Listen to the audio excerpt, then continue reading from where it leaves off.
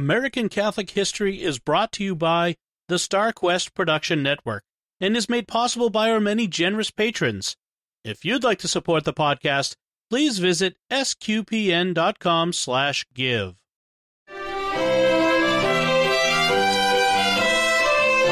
Hello and welcome to American Catholic History, sponsored by Beatrix Media, providing writing, digital marketing, website strategy and construction, and search engine optimization services. Visit beatrixmedia.com. Experience your world communicated. If you like American Catholic history, please help others find it by sharing this episode and giving us a 5-star rating wherever you get your podcasts. I'm Noelle Heaster-Crowe. And I'm Tom Crow. Today we're talking about one of my favorite actresses, Betty Hutton. I love Betty Hutton films. She is so fun and full of life. No matter what part she played, she threw her whole self into it, bringing an energy and passion that just pulls you in. Yeah. Hutton was a Hollywood superstar in the 1940s and 50s, so right in your classic movie wheelhouse. Yeah. She was known for her blonde hair and her huge energy. Yeah. Bob Hope once referred to her as a vitamin pill with legs. Her energy was infectious, and her performances were completely from the heart. She's like a living embodiment of St. Augustine's line, "Lord, thou hast made us for thyself, and our heart is restless until it rest in thee." In a lot of ways, yes, she was all heart, and she was perpetually looking for rest and peace. But despite tremendous success, she didn't find these until much later in life. Yeah, I mean, she was a Hollywood star, what everyone dreams of. But in her private life, she didn't really know peace or love for so long. And the beautiful story of how that intervention happened is entirely unexpected. It includes her living as the cook in a rectory for 5 years. Hollywood star to rectory cook. No one sees that coming, but the Lord does work in mysterious ways. Yes, he does.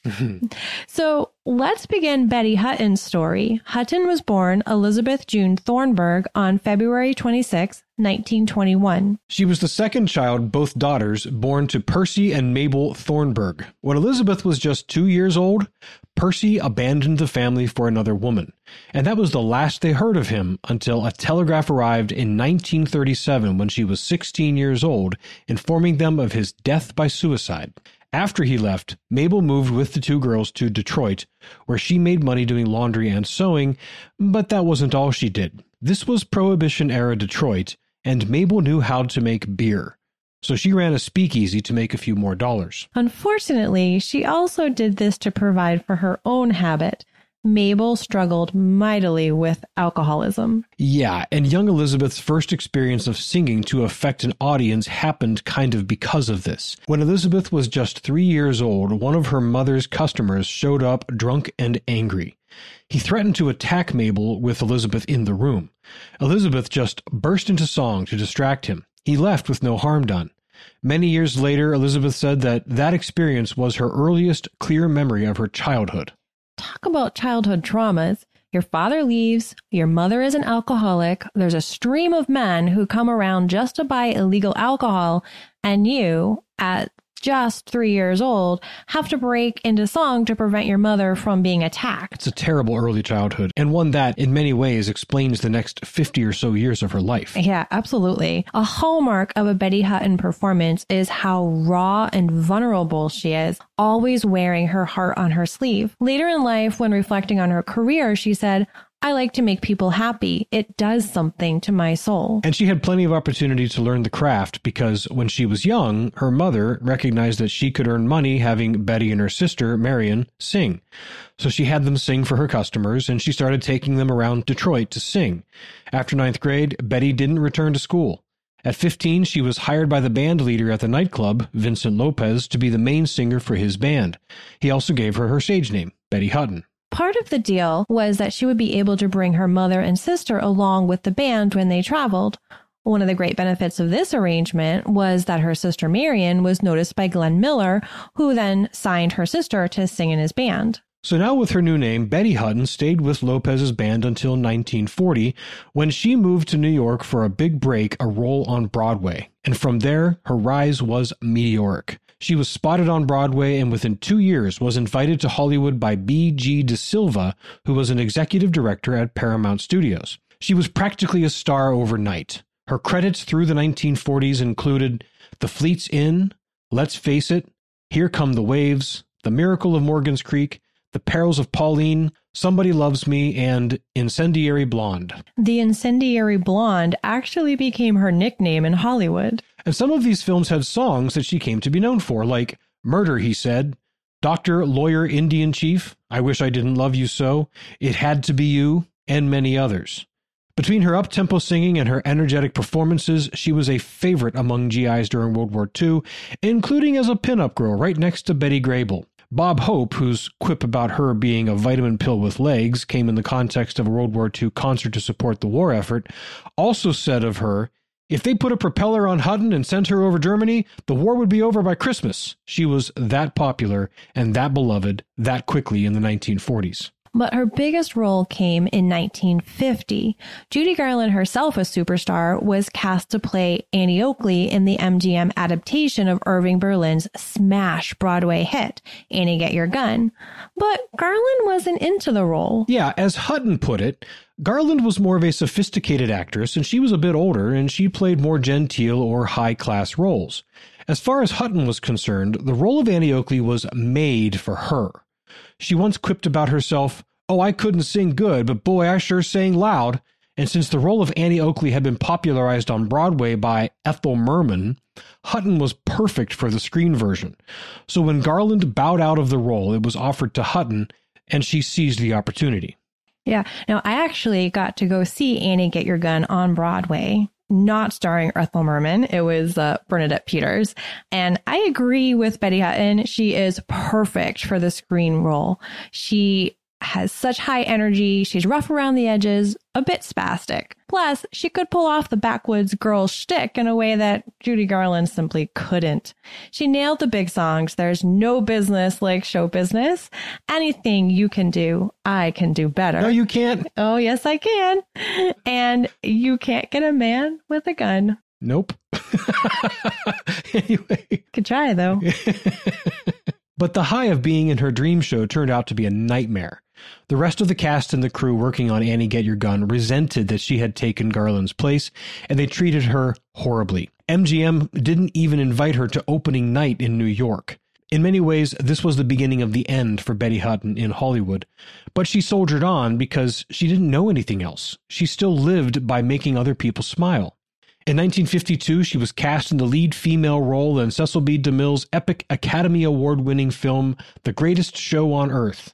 Again, this success should have been a tremendous high for her, and since she played a trapeze artist, that's kind of a pun. But anyway, but it turned into a disaster.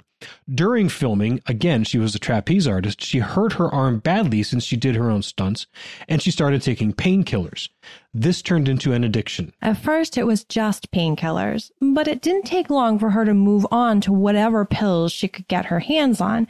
She only starred in a few more films in the 1950s before her self-destructive behavior caused the big opportunities to dry up entirely. Through the end of the 1950s and throughout the 1960s, she was in a downward spiral. She had one season on TV with The Betty Hutton Show, and in 1964 she temporarily filled in for Carol Burnett in a Broadway show while Burnett was hospitalized. There were a few guest star appearances, but she couldn't hang on to anything. Her personal life was also a mess. 4 marriages came and went, with 3 daughters born along the way, but she still couldn't find herself or someone who really loved her. Later in life, she said that each of her 4 husbands was in love with Betty Hutton, but none of them truly knew or loved her. In 1967, she was forced to declare bankruptcy, and as if things couldn't get worse, her mother died horribly in a fire. This was basically the last straw for Hutton. She loved her mother dearly. Betty had vowed when she was a young girl that she would become a big star and help her mother to stop drinking. And now her mother was dead, and she had ruined her life. In her despair, she attempted suicide at least once. She was forced to move from one place to another as her money was gone, and she was basically homeless. In 1969, the hotel where she had been living was compelled to kick her out. But they didn't just toss her on the street. Someone from the hotel took her to a minister who helped her to get cleaned up. She lived in his care for about 5 years. She regained some of her strength and her singing voice, so in 1974, she was able to take some gigs in a dinner theater in Framingham, Massachusetts, very close to my home, by the way. She was singing pieces there from Annie Get Your Gun, but her hard lifestyle had taken its toll. One night on stage, she collapsed. Many thought she was on the verge of suffering the same fate as her old friend Judy Garland, who had died in similar self-destructive circumstances in 1971, just 3 years earlier. Hutton checked into a Boston rehab hospital. After she'd been there for a while and was on the point of giving up on rehab, she saw through her window a Catholic priest bringing a woman for care. Hutton noticed how attentive he was to the woman and how tenderly he cared for her. Hutton thought to herself, "I'm going to meet that man. He's going to save my life." And she was correct. Hutton got to know the woman whom the priest had brought for treatment. Her name was Pearl, and she was the cook at his rectory. The priest's name was Peter McGuire, and he was pastor at St. Anthony Church in Portsmouth, Rhode Island. Pearl called him a saint who helps everyone. He came back to visit often, and Betty made a point to introduce herself. Father Peter didn't recognize her and apparently didn't even know who Betty Hutton was. He must not have been much of a moviegoer. But he recognized a lost sheep when he saw one, and during his visits back to the hospital, he would visit Betty and talk with her. Father McGuire learned her life story. He recognized that she'd never been able to leave behind the pain of her father leaving her at such a young age. In 2000, Betty Hutton sat for an interview with Robert Osborne of Turner Classic Movies. It was a very revealing and tender interview. If you ever have the chance to watch it, you really should. During it, Betty talked a lot about Father McGuire, and she said, in part, "I never found me until Father McGuire. I was the product, like hamburgers, hot dogs. Father said, 'Betty, you're just a hurt child. Let's start from the word go.'" And that's where they started. Betty left the treatment facility and moved to Rhode Island, where Father McGuire offered her work in his rectory. Eventually, she moved into the rectory as a live-in housekeeper and cook.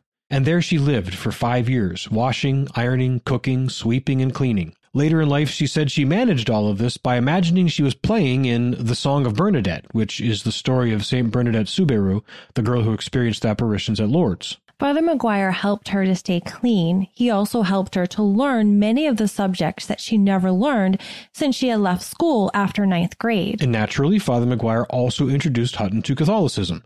She was eager to learn and took to the faith with energy because, well, she did everything with energy.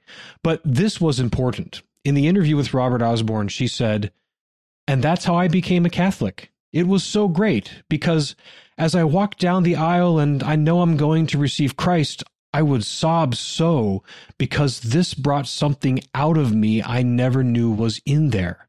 That's my heart. Christ is my heart. But I didn't know him. I did not know God."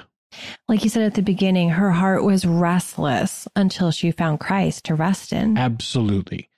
She'd been dealing for so many years with the pain of her father's abandonment and subsequent suicide, plus her beloved mother's addiction and then her tragic death.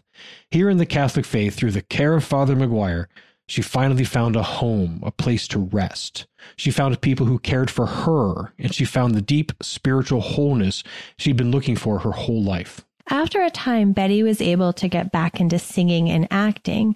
In September of 1980, she played Miss Hannigan for a 2-week run in a Broadway production of Annie. One tremendous highlight for her was that her daughters and grandchildren came to see her in this role. Her daughters had cut off contact 7 years earlier, and she'd never met her grandchildren. She also was well enough in 1983 to be the special guest star of an episode of Jukebox Saturday Night. In this show, she performs a number of songs, and she talks a bit about her life. I actually watched it while writing the script for this episode, and I tell you, everything about Betty Hutton is there. She's spunky, she's bubbly, she's energetic, and she's also very vulnerable and raw and honest, and tears flow. And she was 62. I know. I hope I have that much energy and that big of a voice when I'm 62. Yes. Well, as she said, she definitely sang loud, if not good. But I think she sang pretty good also. We'll share the link to this half-hour show in our show notes. I encourage folks to take a look. You'll really enjoy it. She talks about Father McGuire, and he's in the audience, so you get to see him too. And if you notice, for most of the show, at least one of her hands is closed even as she's gesturing, and she gestures a lot. And that's because she's actually clutching a rosary given to her by Father McGuire. The strands of beads were a constant for her. In that Robert Osborne interview, she's holding them the entire time also. She says to Osborne in that interview, "I don't move anywhere without the rosary because I'm scared inside. I'm never secure." But she found support and security in her Catholic faith. In another interview, she said, "Nothing has brought me true happiness until I discovered Catholicism." But getting back into performing wasn't all she was doing in the early 80s. In 1982, with Father McGuire's support, she enrolled at Salve Regina College in Newport, Rhode Island. Salve Regina considered her lived experience to be equivalent to a bachelor's degree, so she entered right into the master's program in psychology, which she completed, graduating cum laude in 1986.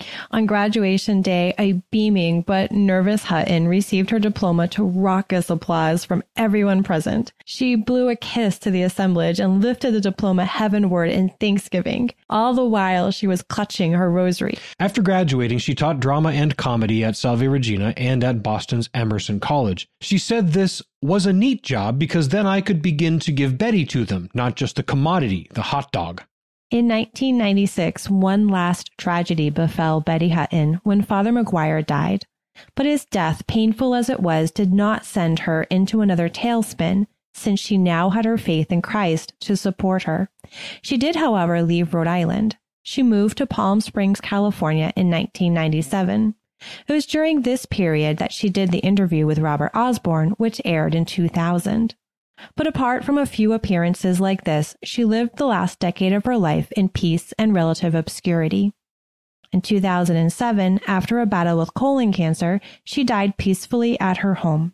Betty Hutton, the incendiary blonde with the huge voice, huge energy, and huge heart, in the end found peace and rest in Christ.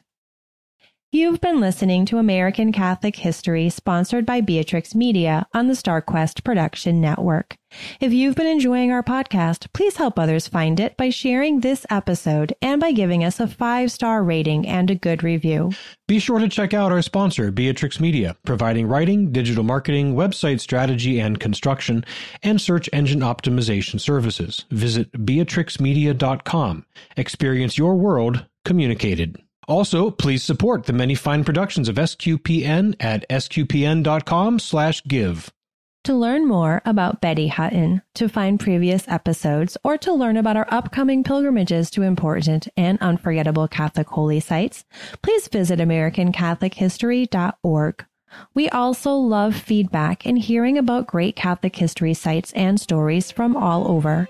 You can email us at history@sqpn.com or find us on Facebook at facebook.com/American Catholic History, on Instagram at ACH_podcast, or follow StarQuest on Twitter at SQPN. I'm Noelle Heaster-Crowe. And I'm Tom Crow. Thank you once again for joining us on American Catholic History, sponsored by Beatrix Media and produced by StarQuest.